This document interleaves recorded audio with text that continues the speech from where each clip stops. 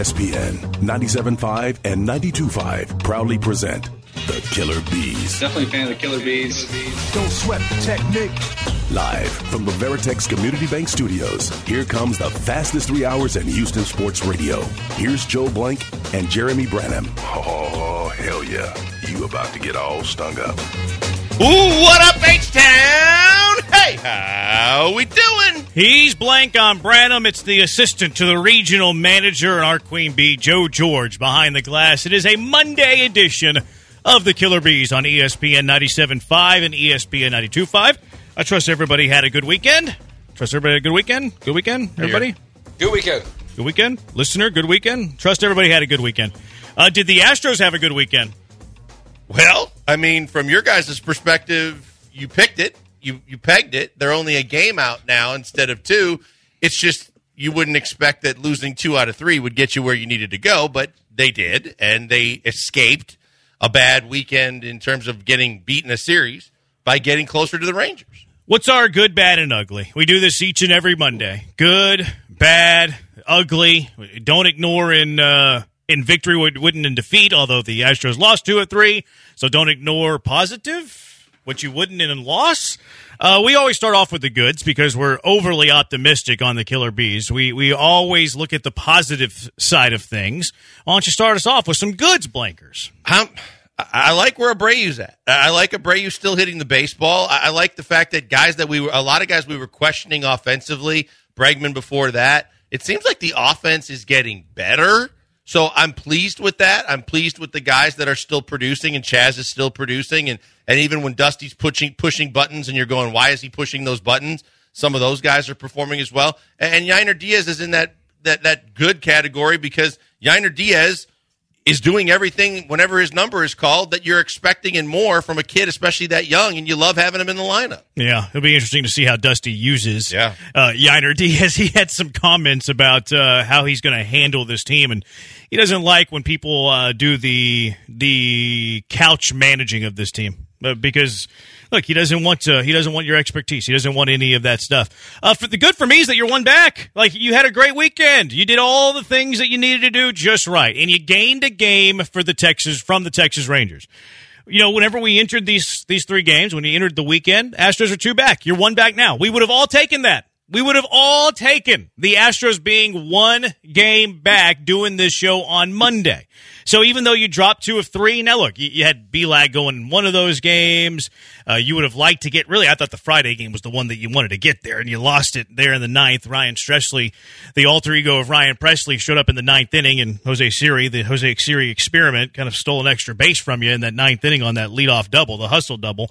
But look, you gain a ground in the division over a series. It's good. Do I like losing series? No, especially series at home. There's some tiebreaker implications with Tampa Bay that now you've tied the season series. It could come down to like division record, which is a weird secondary tiebreak.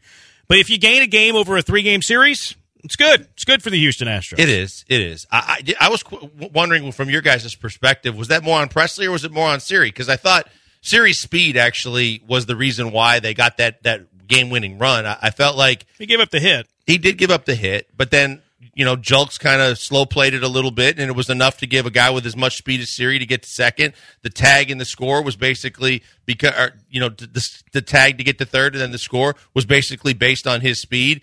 I think Altuve kind of told him to slow down a little bit, too, because he was excessively celebrating when he got to second. I thought so, too. Yeah. I thought so, too. I get it. Presley gave up the hit, but I think that was as much Siri wanting to send a message and get back at his old team, and his speed killed, and that hurt. But it's the same way. I didn't put too much stock, and I actually got a little annoyed by the home run fest late in the blowout game on Saturday night, where I was like, okay, you're hitting home runs off of position players. What'd you want him to do, though? Ground out to short? I know. I thought about that, too. Like, what are you supposed to do? But if you're Dusty, too, I needed to see the Kessingers and the bench players in there a lot earlier when you got a 10-run lead. Like, it just, to me, I think that's annoying, and that's where I know people get annoyed by their stat padding, But you're right. You mean you don't want to be the position player that comes back off. Off a position player with an out. They care too much about their numbers. They're not giving away an at bat there. Now, could he have went to the bench a little bit sooner? Probably. That's not a hill that I'll die on for sure. Do you have a good, Joe George? Anybody have a good? 713-780-3776. Yeah, we did home runs for like the big four guys. That's right. I thought I was going to get all 5 on Saturday. All 5? Oh, yeah. Because I predicted 5. How many did they end up with? I think they hit 3 on Saturday. And it was all Saturday? First position players. It's like it almost doesn't even count at all. I would say like this, even though Tucker was 0 for 6 in the first game, he's playing really well. Alvarez looked much better. I feel like, not that they looked bad in his first game, but just overall seeing the lineup constructed the way it was really solid. And Pena looked like he was comfortable in the 2-hole again. Pena loves hitting in the 2-hole. Yeah, I guess it's just like they're giving more fastballs. It's a protection. It wasn't Jordan giving him the protection this weekend. It was Tucker. But, yeah, you have to challenge a 2-hole whenever you have a really good hitter in the on-deck circle. You're going to see slightly fewer breaking balls. You're going to see more pitches in the zone. And, look, Pena's career numbers, he hits way better in the 2-hole. I would imagine that's probably most people. Most people probably hit better hitting second than hitting eighth and having no protection, although Pena's not terrible hitting eighth. But you can tell that Dusty's trying to get Pena going. I don't love Jordan hitting fifth. I'm okay with it right now with him coming off an injury. It's a way for him to maybe have one lesser at bat in a regular season game, which I don't want that in the postseason. But coming off an oblique injury, maybe it's okay to have late July. Jordan hitting fifth is kind of weird to me, but I don't hate the logic from Dusty easing Jordan back in and then trying to get Jeremy Pena hot. Yeah, no, I'm fine with it too. And I think that, again, when we start talking about it was crazy that Altuve didn't go back to Sugarland, but Altuve seemed to find it and fit right back in this weekend a little bit more. But overall, and I watched a lot of Rangers baseball this weekend because I needed them to lose based on what the Astros were doing too. Mm-hmm. But when I look at the fact that through the Rangers series too, and Jordan got tagged and got hit that right when he got back to the major leagues, the Rangers did it again this weekend, and it made me think about it. And I'm like, see. From my standpoint, it's going to take Jordan a little bit longer just to kind of get back to, because he is so impactful to this entire lineup, and just to catch up with everything to hit the ball for average as much as for power. So I'm fine with him batting there for now, but I think that sooner rather than later, as we get close to 3/4 of the season behind us and we get this thing going down the stretch with the Rangers, I expect to see him sooner rather than later move up in the top 3 spots. Yeah, I don't like him hitting fifth. I'm not going to be super mad about it right now with him coming off the injury. And look, I think you need to get Pena hot. Trying to get Pena hot, you can totally understand that Dusty's trying to get Pena hot. Look, I thought the starting pitching was good with the exception of Brandon Bielak, which is one of my, I can't remember if I put that as a bad or an ugly. I put that as an ugly. Brandon Bielak is an ugly. Stinks. Yeah, he stinks. We'll get into the uglies a little bit later. But the starting pitching. Look, Christian Javier, I thought, was really good. That first inning was annoying because he gives up the 2-out walk, and then he gives up the 3-run homer. You don't like to see that, but didn't give up a run the rest of the game. Struck out 9 guys over 6 innings and only gave up 3 hits. This is the second start in a row where Javier has surrendered very few hits, and he has struck out a lot. Javier is getting closer and closer to being Christian Javier, and that's incredibly encouraging. He had a quality start. Obviously, quality starts are overrated, but I'd rather have a starting pitcher have a quality start than not have a quality start. Seems pretty obvious, right? That was Javier's first quality start since June 15th, 6 starts ago. So it's nice to see Christian Javier pitch like Christian Javier. I completely agree. It looked more like the old Christian Javier. There was a lot to be excited about. There was a lot to be encouraged about in the fact that he can get back to where he was a year ago. And so I felt really good about that part of it. I felt more confident that he's going to end up being who they need him to be. So that did make me feel better. The Bielak start, to me, it just gets more and more nerve-wrackingly, mind-numbingly painful. Every time he's on the mound, you're just hoping for a way that you can squeeze out a win, because when he takes the mound, it is a crapshoot. He's either going to be dealing against a bad team or he is going to be Bielacking against a good team. And Bielacking is something that I've seen enough of to this point. It's tough to watch. I don't want to see Brandon Bielak make another start for the Astros in his career, quite frankly. If you need him in a long relief role to eat up innings in a blowout game,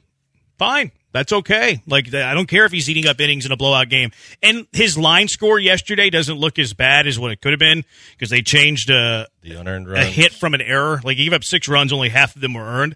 Brandon Bielak gets shelled. Like, Brandon Belak gets hit hard. I don't need to see Brandon Belak. I rather look, and the Astros might not make a trade for a starting pitcher. In fact, Dana Brown says that they're not in the market for a starting pitcher. More on that later. I'd rather see Ronel Blanco make those starts than Brandon Belak. They're getting Jose Urquidy back. Jose Urquidy pitched yesterday as well. I don't need Brandon Belak to make another turn in the rotation when Jose Urquidy is going to be on the same amount of rest as Brandon Belak. Of those three, Urquidy, Blanco, Belak is the way that I rank them, and I would also rank them in terms of the order of me wanting to see them start a baseball game for the Houston Astros. Well, I'm going to throw Spencer Arrighetti in there, too.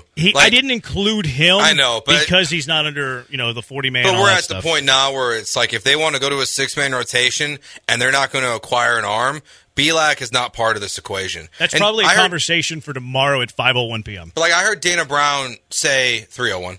5:01. 5:01. Bet you a piece of coffee. 5:01 Central. I thought it was 4 Eastern was the trade deadline. You owe me a coffee. Actually, Blankers owes me a coffee. I don't. We'll see. I already said that. Yeah. To me, I was going to lose that bet. Like we're at this. Where do point, I get that gift card? By the way, Joe It's George? in my car. I'll get it for tomorrow. Sweet. We don't need to see. We don't need to see this guy ever again. And Dana Brown on the flagship yesterday talked about how Belak could potentially move into a long relief role. Mm-hmm. No. Like he's not good enough to be part of this Astros roster as you're trying to chase down the Rangers. He can't be a long relief guy. He's mop-up duty. Yeah. That's all it is. I think that's kind of how I heard it, though, was that, like, long relief is kind of mop-up. Like, you go eat 3 innings in a 9-run game. Like, that's your role with the team. And every team, like, usually has that kind of guy. Now, it doesn't always work out that way. And then also, look, Hunter Brown. I thought Hunter Brown was really good on Saturday. I thought it was stupid to have him start the 7th inning after another long half inning. Dusty tries so hard to get an extra inning out of starting pitchers and blow out games after they've been waiting for half an inning. Hunter Brown starting the 7th inning was not smart. I hated that Hunter Brown started the 7th inning, but Hunter Brown through 6 innings was very, very good, and then he didn't get an out in the 7th inning after a long half inning when the Astros were blowing out the Rays. Let's make sure that Parker Mashinsky doesn't pitch 2 innings. Let's make sure that Rafael Montero doesn't pitch 2 innings because Hunter Brown needs to save them from that sort of workload. I digress. The good was Hunter Brown. He pitched really good. Hey, I thought of you when he went back out there. So mad. You're right. I am wrong. You're smart. I am dumb. The trade deadline is at 5 o'clock tomorrow. Tell me something that I don't right. know. I admit my faults. I remember, I think you put a note in the rundown last week, yeah, thinking it was at 5, and you put 3, so I double-checked. I'd actually already double-checked. Well, it used to be at 3 o'clock. It was 3 o'clock last year. But you know that they've screwed around with everything with that damn deadline, so everything's different. Everything is more completely opposite of what they used to do, and I think they're going to have to change it again. I heard Dana on with Blummer and TK on Friday talking about that. There's been mention about different ways to move that deadline to a better time. He said he wants there to be he said that he wasn't in the meetings because he wasn't hired yet, but that he would like to have the deadline moved back 2 weeks. Yep. I think it makes sense. It does, because you need to know that there are more teams that are sellers. Right now we know the White Sox, the White Sox, the Rockies, and the Cardinals are sellers. Other than that, we don't know. I mean, the freaking Cubs are pulling Bellinger off the market. So everybody else seems to think that they're buyers or that they're not selling anything. Yeah, there's not many sellers, that's for sure. 713-780-ESPN. You're good, you're bad, you're uglies. We'll get to the bad and uglies of Blankers and Joe fitting. 713-780-3776, the HRMP listener line. We're on Twitch, twitch.tv/ESPN975. He's at Pac-Man Joel on Twitter. I'm Jeremy Branham. We have a lot to get to. Let's see. Let me do a quick math. 29-ish hours away from tomorrow's Major League Baseball trade deadline. We have a mailbag Monday that we'll get to. You can ask the Killer Bees whatever you want. But good, bad, uglies from the Astros series in which they gained a ground on the Rangers. It's Killer Bees on ESPN 97.5 and ESPN 92.5.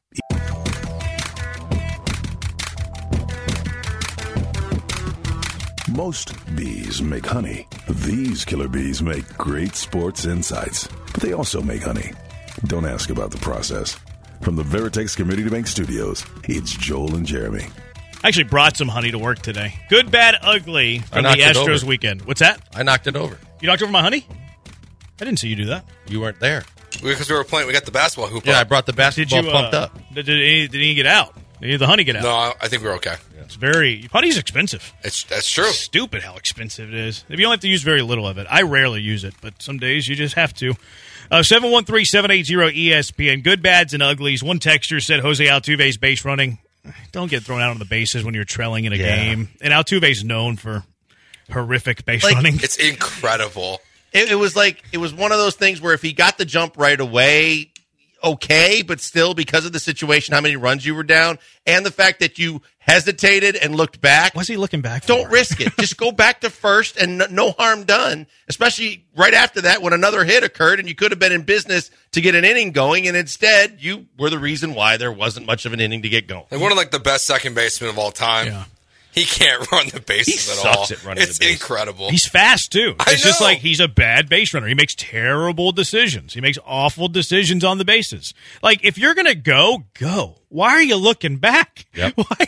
Like, once the decision is and made, what's Omar Lopez bust doing? it and slide. He's the one that should be the one screaming, looking back, and watching the play. Just tell him go or stay. I mean, I'm pretty sure he told him to go. Like, what is Omar Lopez going to tell him mid 45 feet between first and second? Hurry up! Like, don't look back. Like, what is Omar Lopez going to tell him? I think it's more my point is it's more the coach's job. Once you make the initial decision, don't look back. It's the coach's job to watch the play and try to navigate through what he's yelling to you. But at the same time, once you decide to either go or not go, and if you didn't decide right away to go and you look back, get your ass back to first base. That whole play annoyed me. Him looking back at first base really annoyed me. I think it was, who said? Somebody on the Twitch. I forgot. I apologize. Abreu's defense yesterday in that first inning. It led to the big inning. Like, just get it out there. He was urgently trying to turn two. He desperately wanted a double play. Make sure you have one. Make sure of the one out there. The inning ends giving up a run as opposed to giving up 4 runs, and it felt like game over after that first inning. Abreu's defense is not good. Let's call it what it is. His defense at first base is subpar. Let's also call that first inning not as much on Abreu as it is on Bielak, though, when you start walking guys the way he was walking guys. Yeah, I mean, both things can be bad, right? Yeah. Like, both of them were bad. Bielak was bad. Abreu's play in that first inning was also bad. What do you got for the bads and some uglies here, Blankers? I mean, the first one to me, and I was caught between a rock and a hard place with these, but I'll just go with the defense overall. I continue to be disappointed with the way this team plays defense and the fact that it just seems like plays that are supposed to either be routine or are supposed to be fundamentally sound the way they play the game just don't seem to be with the Houston Astros, and that's a shame. And yes, they can come up with some good plays, and they can come up with some stellar plays, but they also can come up with some real boneheaded plays and some plays that really put them in a hole, and I saw too much of that again this weekend. Their defense is usually their calling card over this golden era. This year it's been not as good. So good. And then they get themselves in some tough spots with their defense, too. I hate doing my bad. I hesitate to do my bad. But because I'm always honest, transparent, and call it like I see it. No, I'm not going. And Dusty, I trusty. Okay. Except that 7th inning when you're putting Hunter Brown back out there. Let's save an inning for Parker Mashinsky and Rafael Montero so they're not overly taxed at the expense of Hunter Brown. Not going to mention that ever again. I hate doing this one, Blankers. I hate doing this one, Joe. I hate doing this one, listener. It's coup gone, coup crime. Oh. Corey Julks on July 6th had a 3-for-3 game. He was hitting 289. I got to call it like I see it. I'm sorry. Go Cougs. He was 3-for-3. He was hitting 289 on July 6th. That was his high water mark of the year. Since that day, Corey Julks has played in 17 games. He has started 13 of those. He's had 54 plate appearances. He has 47 at-bats. Guess how many hits Corey Julks has since his high water mark of 289? 3. You nailed it. Did I? You nailed I it. thought the answer was 0. 3 hits. He's 3 for 47 in his last 17 games. That's pretty bad. He has an 0.64 average since July 6th. He has a 167 on base percentage since. And look, this is a 54 plate appearance sample. This isn't, a bad week. He's slugging 0.85. His OPS, Corey Julks' OPS since July 6th. And again, I hate that I'm doing this, but I have to because I owe it to you, the listener. His OPS is 252. So, the Astros don't need a bat. Look, maybe they don't need a bat because you can have Yordan in left. Yainer can be a DH. But you know what makes this offense a lot better? A left field DH who can hit. Depth. A left field DH who can hit. Like, right now, it makes more sense for the Astros. If Yordan's your DH, if you know that Yordan's DHing that day and Yainer's not your DH, it makes more sense for Jake Myers to be in center and Chas McCormick to be in left than running out there Corey Julks every single day. It makes sense. It makes sense for Martin Maldonado to catch more games than Corey Julks in left field right now. Yeah, look, the thing to me is I was defending him because a lot of those outs were just unfortunate. He was still stinging the baseball. He was hitting them at people. Blummer kept talking about it too at a certain point where, it's just the baseball gods that sometimes they don't shine on you the way you'd like, because he was stinging the ball. He was barreling it up. He was just hitting them at people. But I think that's kind of worn off now to the point where whether it's gotten to him mentally as part of it or there's even more to it than that, he's just not getting the job done. And so that's why it's more hyper important than ever before. It's not even just an insurance policy. You got to get depth, but you've got to get the talent you need for this stretch run for the rest of this season. There are rental bats that are out there. There are guys that you can look at, but you got to continue to look hard if you're Dana Brown, because it's much like you and I talked about last week when I said, look, I love the fact that Corey Julks has been one of these unforeseen stories of Cinderella stories that has helped this team. But at this point going forward, getting ready for the playoffs, he ain't ready for that yet. No, I think perhaps they found the hole in the swing, right? Yeah. Like, there's been times he's lined out, but also, like, when he was hitting 289, he was getting the week leading up to that, everything was falling. Like, he was getting a little in, like the end of the bat, falling into right center field, broken bat, infield single. Like, things were going in his favor, and now they're not. But, like, that's a position you can upgrade ahead of tomorrow's – what time, Joe? What time is the deadline? 5 o'clock. 5 o'clock. Ahead of tomorrow's 5 o'clock deadline tomorrow. So, look, we got to call it like we see it. I love Julks. He's my favorite Houston Astro. Yes, I'm biased towards the Houston Cougars. But you can upgrade there. You can upgrade in that spot. Y'all have some bads and some uglies. I have one more, but y'all go ahead. I didn't really love the lineup stuff this weekend. What's your biggest beef against it? I don't like Dusty's explanations. I just wish he would just say, it's my decision, stop asking. Facts. Versus going into, Yanier versus lefties versus righties and what it looks like and the struggles he's had. Because then why is Maldi ever playing against righties? Why on Friday did we have to wait until like 5 o'clock to get the lineup because they were so worried that Martin Maldonado was sick? He had to see the doctor first. Dude, why can't Diaz just catch Javier? Javier pitched well. I know he did, but like it's just I don't get it. It's annoying, and it's not even like Dusty's annoying, and then I'm annoyed, but then the Twitter reaction's even worse. You're right. It's brutal. I wish that Dusty would just say it's my decision. That's it, because his excuses oftentimes don't add up. They're hypocritical. Very true. Like you point to this one all the time, Joe, about Maldi needs to catch Brown in case Yiner's hurt. But then how many times has Yiner caught Fromber? None. 0. How many times did he caught Javier? I believe it's once. Yep. So, like, they don't always add up. And you brought up the one that he said over the weekend where he's like, look, Yiner doesn't hit lefties. Okay, well, how about righties? And then also, like, comparing Martin Maldonado's numbers to Yiner Diaz's numbers and only looking at, like, home runs and RBIs when Maldi has far more at-bats and plate appearances and not at all paying attention to, like, the average, the on-base, the slugging. To me, watching Maldi gets more annoying every day because of the level of I don't care. It just seems like he doesn't have anything motivating him anymore to want to be dialed into playing good baseball. At the plate, it's a joke because he's just mailing it in. And he'd like to talk to the umpires more about the strikes than the balls that he actually swings at and misses or doesn't hit well and then loafs to first base. That all is annoying to me. But, like, when you look at Yiner Diaz at the plate, the ball he hit out to center field, I wasn't sure he got all of it. I mean, when he gets bat to baseball, good things happen, and he is more powerful than I ever thought he was going to be out on the major league level. This guy's got to be in the lineup more, and I'm tired of Dusty. You do hear a lot of different major league managers and players say, well, I don't pay attention to what the media says, or I don't pay attention to what social media says. Dusty's got way too much time to be paying attention to things because he's annoyed by what other people think. And you're right. He just does whatever the hell he wants to do. Well, stop worrying about what everybody else thinks, but think about what's the right baseball thing to do. Yeah, like the answer, I'm trying not to get asked questions every day. It's kind of what you do as a manager. You talk to the media before the game. You talk to them after the game. Like, you're gonna get it. Like, you shouldn't, just own it. Yeah, it's me. I'm doing this. I'm going to be the one that's making these decisions. 7788, Yiner sample size versus lefties isn't big enough to draw that conclusion.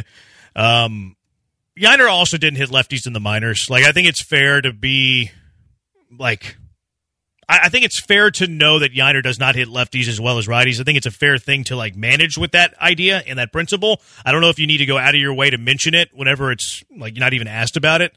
6941 ugly Belak walking the bases loaded to start a game. Bad Abreu's error to save Belak's ERA. That about sums up that first inning of that game yesterday. But the Astros gained a game in the division. My ugly, by the way, without question, is just Brandon frickin' Belak.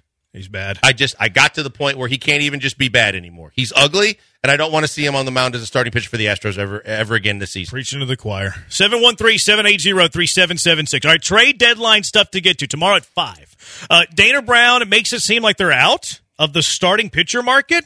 That's what he told the flagship. Is that true? Is that the case? What he told the media? Let's discuss it. Killer Bees, ESPN 97.5 and ESPN 92.5. Hey, right now, before we go to the break, tell you about my good friend Doc Linville. Doc Linville, best in the business at the NeoGraft procedure. If you don't know what it is, go to 975hair.com. But you know you'll need him if you look in the mirror every day and you see balding spots, pattern baldness. Maybe it's just already gone and you think there's nothing you can do to get it back. You just need to shave your head or try all those sprays and creams and foams that mask the problem. Nope. The NeoGraft procedure can solve it all for you, and it really is painless. It's a phenomenal procedure. I totally believe in it. I had it done.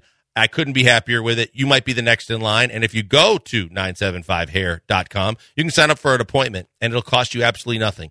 Everybody else pays $150 to meet with Doc Linville and his staff. You don't get charged a penny. There's no obligation, and you get to find out all the information and see if it's right for you, too. It's a fantastic procedure, and the one thing that really stuck out to me that made me make the decision is the fact that 95 to 99% of all the follicles that he moves are going to stay and grow and be with you for the long haul. Genetically, you're never going to lose the hair on the sides and the back of your head, no matter how bald you go on top or in front.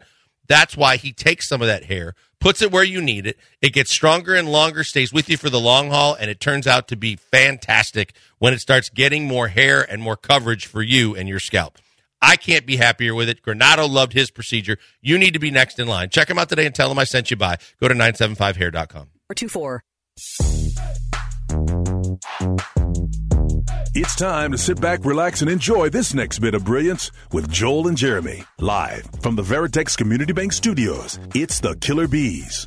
All right, Dana Brown says that starting pitching might not be at the forefront. He says, he told us Heyman, right? Was it Heyman or Buster Olney? I can't remember. One of the media types. Doesn't really matter. But the Verlander conversation? The starting pitcher conversation. Oh.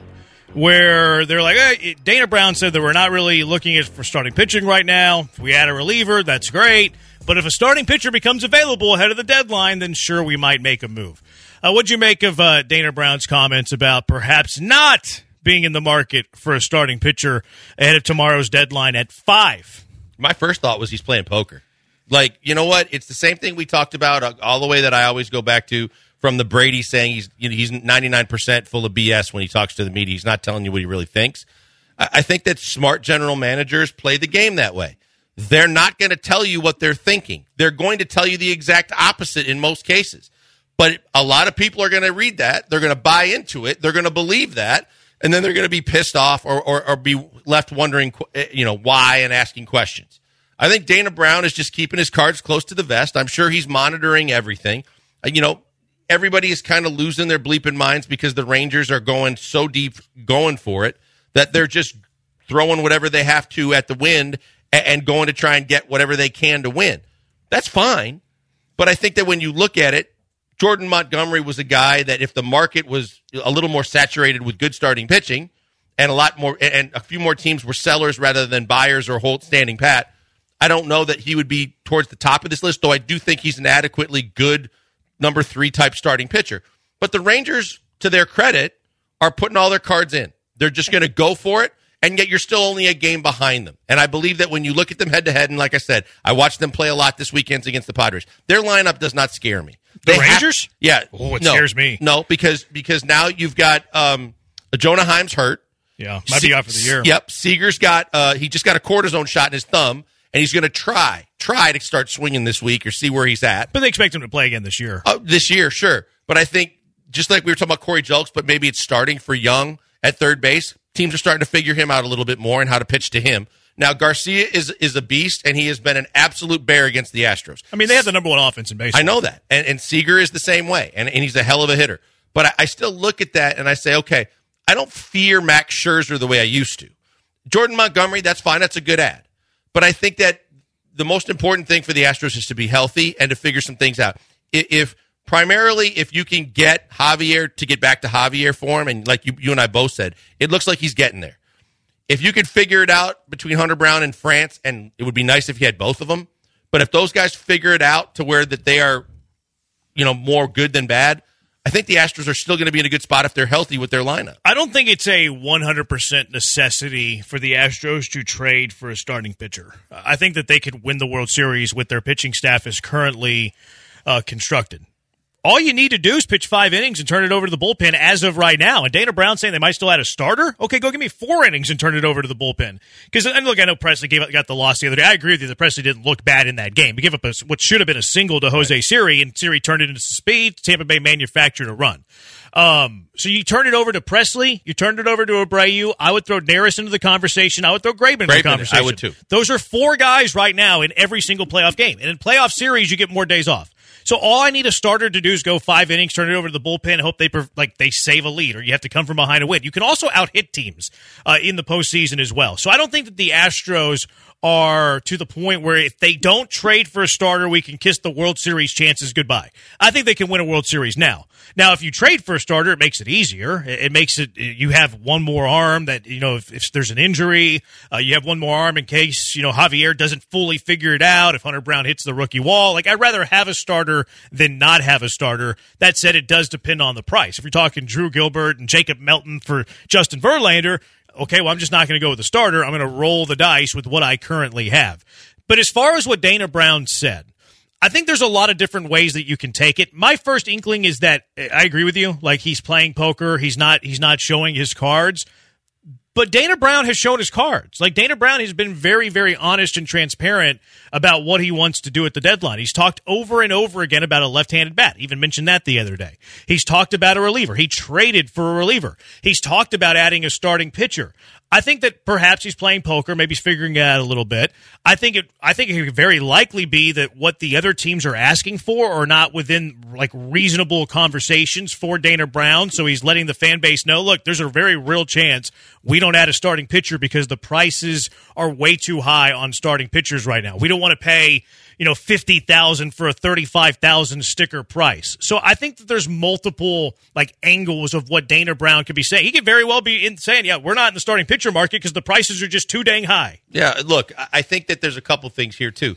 When you're looking at the fact that their farm system is more depleted than most, and the fact that, in any year, but especially in a year where it seems like everybody thinks they got a shot, so there's more teams that are competing for more players to see if they're available, and if they are, what they have to give up to get them. I think the Astros are at a disadvantage, and there's no question about it, because of the fact that they don't have those top 100 type prospects that everybody's keeping an eye on, those kind of enticing prospects, other than a Drew Gilbert probably.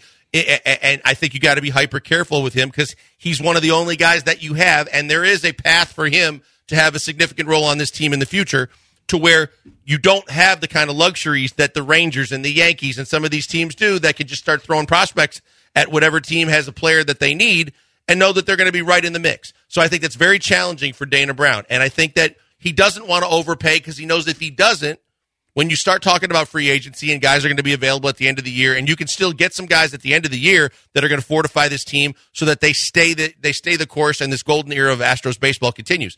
It's just not what the fans want to hear because they want you going for it every single year, and you're in the mix to do that again right now. Yeah, but if we listen to the fans, then Kyle Tucker wouldn't be here either. Yeah, or you throw a bag. Kyle Tucker would have got traded in 2017. Yep.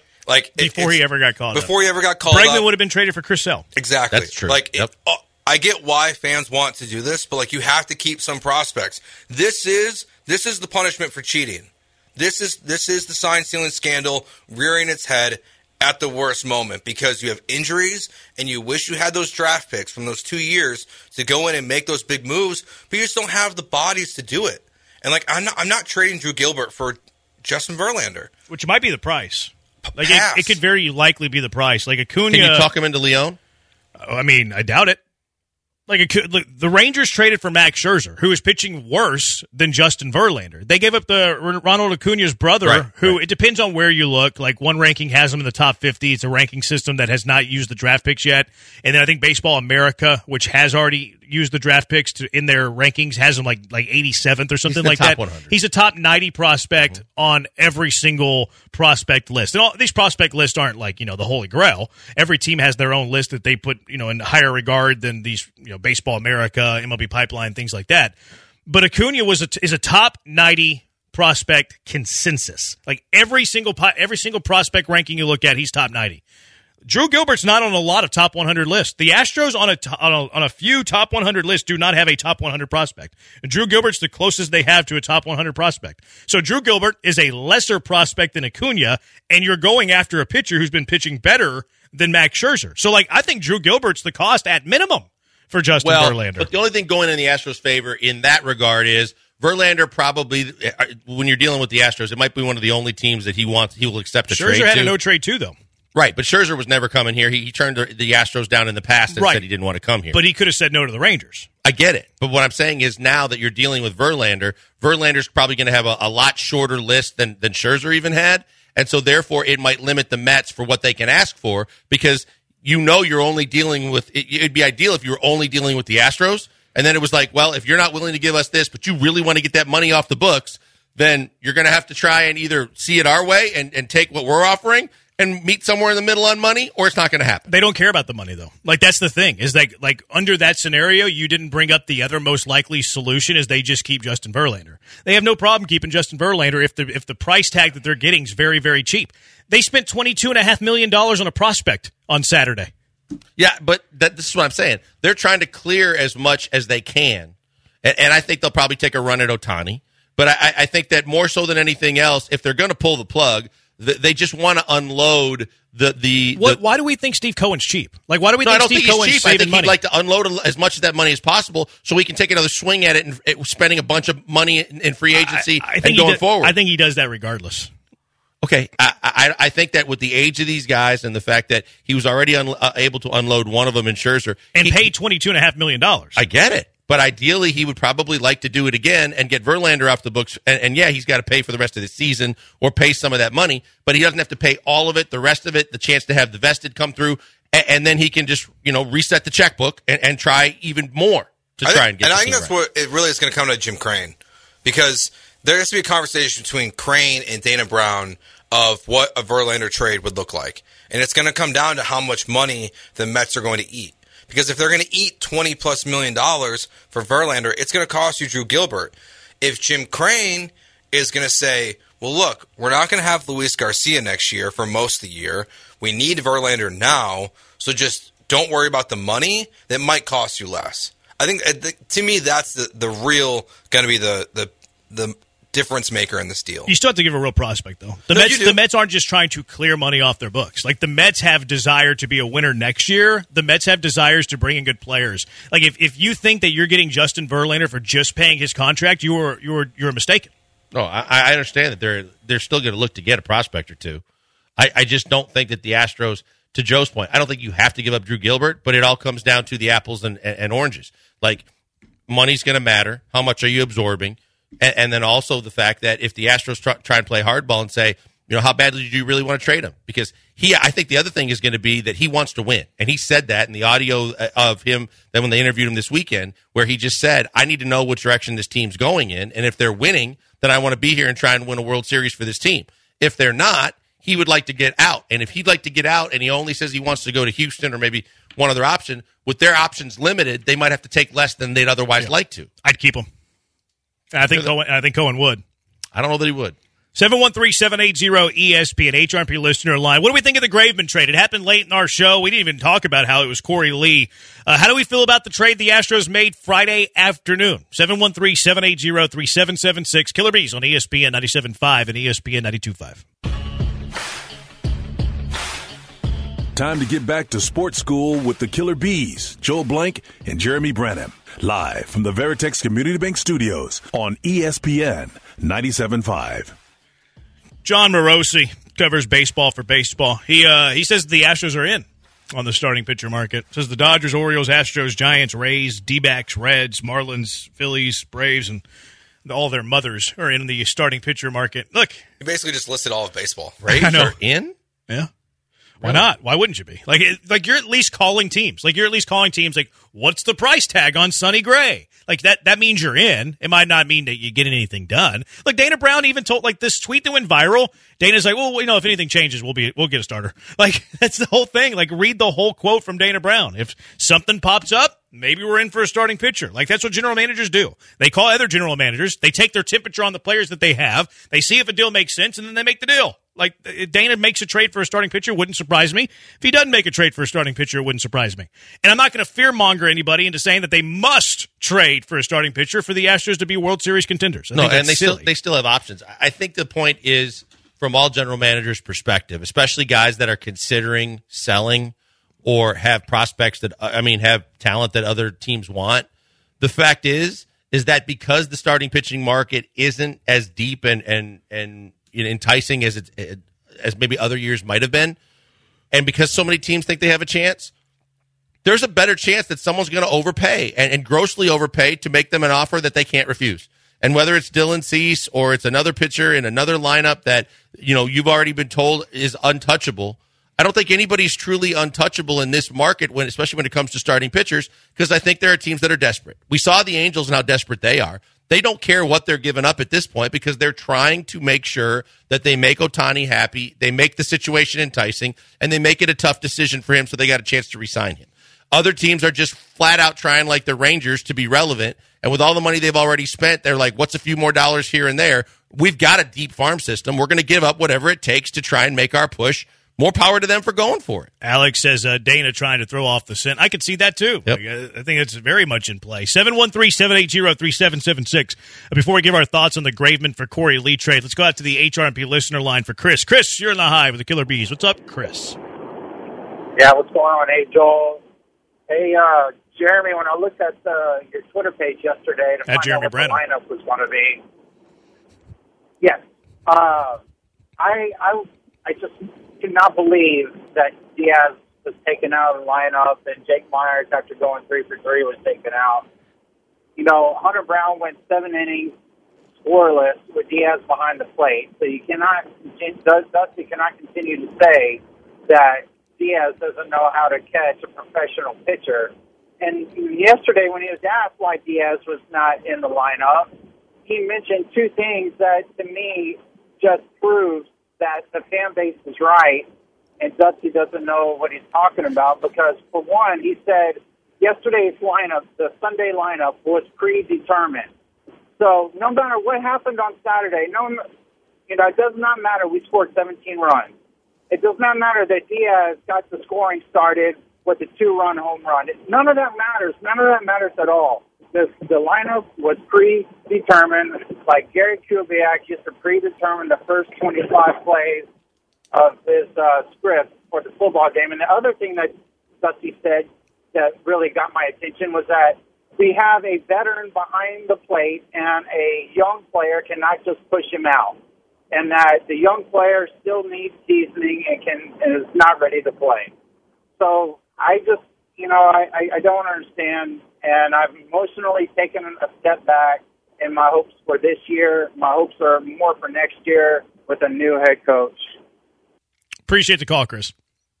It's one man's opinion, but I think that some of the guys' days off were predetermined. But overall, when you're looking at it, we know Dusty's going to Dusty. We know that the things that he does, he's not going to change his ways no matter how much pressure you think he should feel or you're trying to put on him. He's just going to do things his way. Now, he's won a World Series for you. He did it last year, and I know it changed your way of thinking overall on him. But I think that overall, for me, I will be honest, but at the same time, I also know that what Dusty does in the regular season is entirely different than what he does in the playoffs. I don't think that this is a game changer that's costing you games per se. Yeah, it's different because you're playing from behind this year as opposed to being in such a big lead that Dusty could do whatever he wanted and no one was going to care as much. I think more people are more invested this year because they're playing from behind, so they've got more concerns. But overall, to me, that's not what I'm worried about right now. I'm worried about how this team gets more depth, how this team improves starting pitching. Can they get a left-handed bat? Can they do what's necessary so that the ship is completely righted and they're clicking as best as all cylinders can be getting into to September and October? I think Dusty Baker's done a great job. There, I said it. I'm not being silly. I really think that Dusty Baker has done a good job with the Houston Astros this year. The amount of injuries that they've had, they've lost. If they went into the season with a 6-man rotation, they lost 2 of those 6 guys for the year, and they've lost 3 of those 6 guys, half of them for a huge majority of the season. Yordan Alvarez has been gone for 40 games. Jose Altuve has been gone for a long period of time. You've had to rely on guys like Corey Julks, Mauricio Dubon. You've had to start Ronel Blanco. You've had to start Brandon Bielak.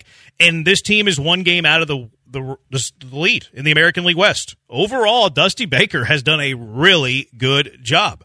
Dusty Baker's had a good manager career. Like, he's top 10 in wins. He's won a World Series. He's not without fault, though. Like, there's a lot of managers that are great that have flaws as well. And again, overall this year, Dusty Baker has done a tremendous job. So I want that to be very clear, my opinion of how Dusty Baker's managed this club in 2023. The Yainer Diaz-Martin Maldonado conversation, that's annoying because I think everybody can see how much better offensively Yainer Diaz is than Maldonado. And even if he's not the primary catcher, like, there is a way to get Yainer Diaz 40% of the starts and start him a bunch at first and DH and make sure that he's in the lineup. The pre-planned stuff, like, I don't really mind that a whole lot. Now, you have to be able to adjust. You have to be able to adjust on the fly. A guy has 3 hits the night before with 2 dongs, and he was supposed to get the next day a day off. Okay, that's when you adjust on the fly. That's whenever you start to, manage on vibes a little bit, which is supposed to be Dusty Baker's strength. Now, the pre-planned stuff, I don't mind, because you have to make sure Jose Altuve is not playing 100% of the games. Same thing with Yordan Alvarez. You need to get Bregman off his feet every now and then, and that stuff has to be pre-planned. Now, again, you have to be able to adjust on the fly. And also, a lot of times, you're planning out your lineup more on who's on the mound for you than who's on the mound for the other guy. If Framber Valdez is pitching that day, well, it's a day to get Yordan Alvarez in left field and not your best defensive center fielder because Framber's a ground ball guy. Now, when Christian Javier's pitching, that's a day when Jake Myers probably needs to play center field because you're going to get more fly balls. You want a better defensive outfield. So a lot of times we kind of have blinders on. Well, this is the lineup that we're going to put out there based on this guy pitching for the opposing team, when at least half of the equation, maybe even more, is actually who's pitching for your team. Yeah, no, you're right. And I'm not trying to, again, I'm not trying to poo-poo on Dusty. I didn't think you were. Right. But I'm just saying for the caller and for all of Twitter and social media that lose their mind, because, again, this is a different situation for this fan base. And so they're hypersensitive and they're hyper-focused on every little thing that they want to nitpick apart as a fan, and they have the right to do that. But it doesn't mean that it should alter the plan that Dusty Baker has or Dana Brown and Dusty have or whoever it might be and how they go about the rest of their business. It's still a damn good baseball team, and they're going to do what they're going to do, and guys need rest. And Dusty, as much as I've fought it in the past, too, with the way he gives days off, he's not going to change. And even if a guy's red hot, if it's supposed to be his day off, he's going to get it off. Now, I do agree with you from the standpoint of he's got to be able to be versatile enough to change. He's got to be able to change that. If there's an injury or there's a sudden need, you've got to be able to say, okay, I'll give him a day off later on, or maybe this, a couple games from now, or maybe the next game, and I'll alter my plan accordingly. But the one thing that I do hate is when a guy's red hot and you sit him down. I've always hated that. I've always vocalized that. But overall, where this team is at, based on what they've had to overcome, and I've been harping on the fact that it hasn't just been one Cinderella story or one unexpected guy that stepped up. It's been more like 5 to 8 guys that you never would have thought at the start of the year were going to be key components to this team being successful. But they've all done their job and more to get you where you are now. You're in a great position, and you have a chance to secure home field for everything except potentially Baltimore. They're still within reach. Everything is right there in the palm of your hand, ready for you to control your own destiny. So go do it. If you get healthy, it's a huge step in the right direction whether you make a move or not. We've already said where we thought they could use help. We'll see if Dana Brown's able to do that. But you also have to realize you're not going to give up the potential and tie your hands for the next couple years when this run could easily continue for at least that long, just to mortgage everything for this year and for another run when you know that there's still plenty of opportunities to get better. Dusty haters are in the text line right now. 9647, the Astros won the past 2 years despite Dusty, not because of Dusty. Dre, this ain't a Lifetime Achievement Award. He's holding the team back a bit. Not many managers would have the Astros 1 game out of first place, missing 40 games with Yordan, tons of games without Altuve. Half of their rotation's been out for a majority of the season. I think Joe's point is spot on. Him trying to explain his decisions cost him more ire from the fan base than just doing what he does. 713-780-3776. We'll get to the if you want to weigh in on this, you can. 713-780-3776. We'll also get to the Graveman conversation, the Graveman trade. Do we like the trade? What is Dusty's circle of trust right now, too? What's the pecking order in the bullpen now that they have Graveman? It's the Killer Bees on ESPN 97.5 and ESPN 92.5.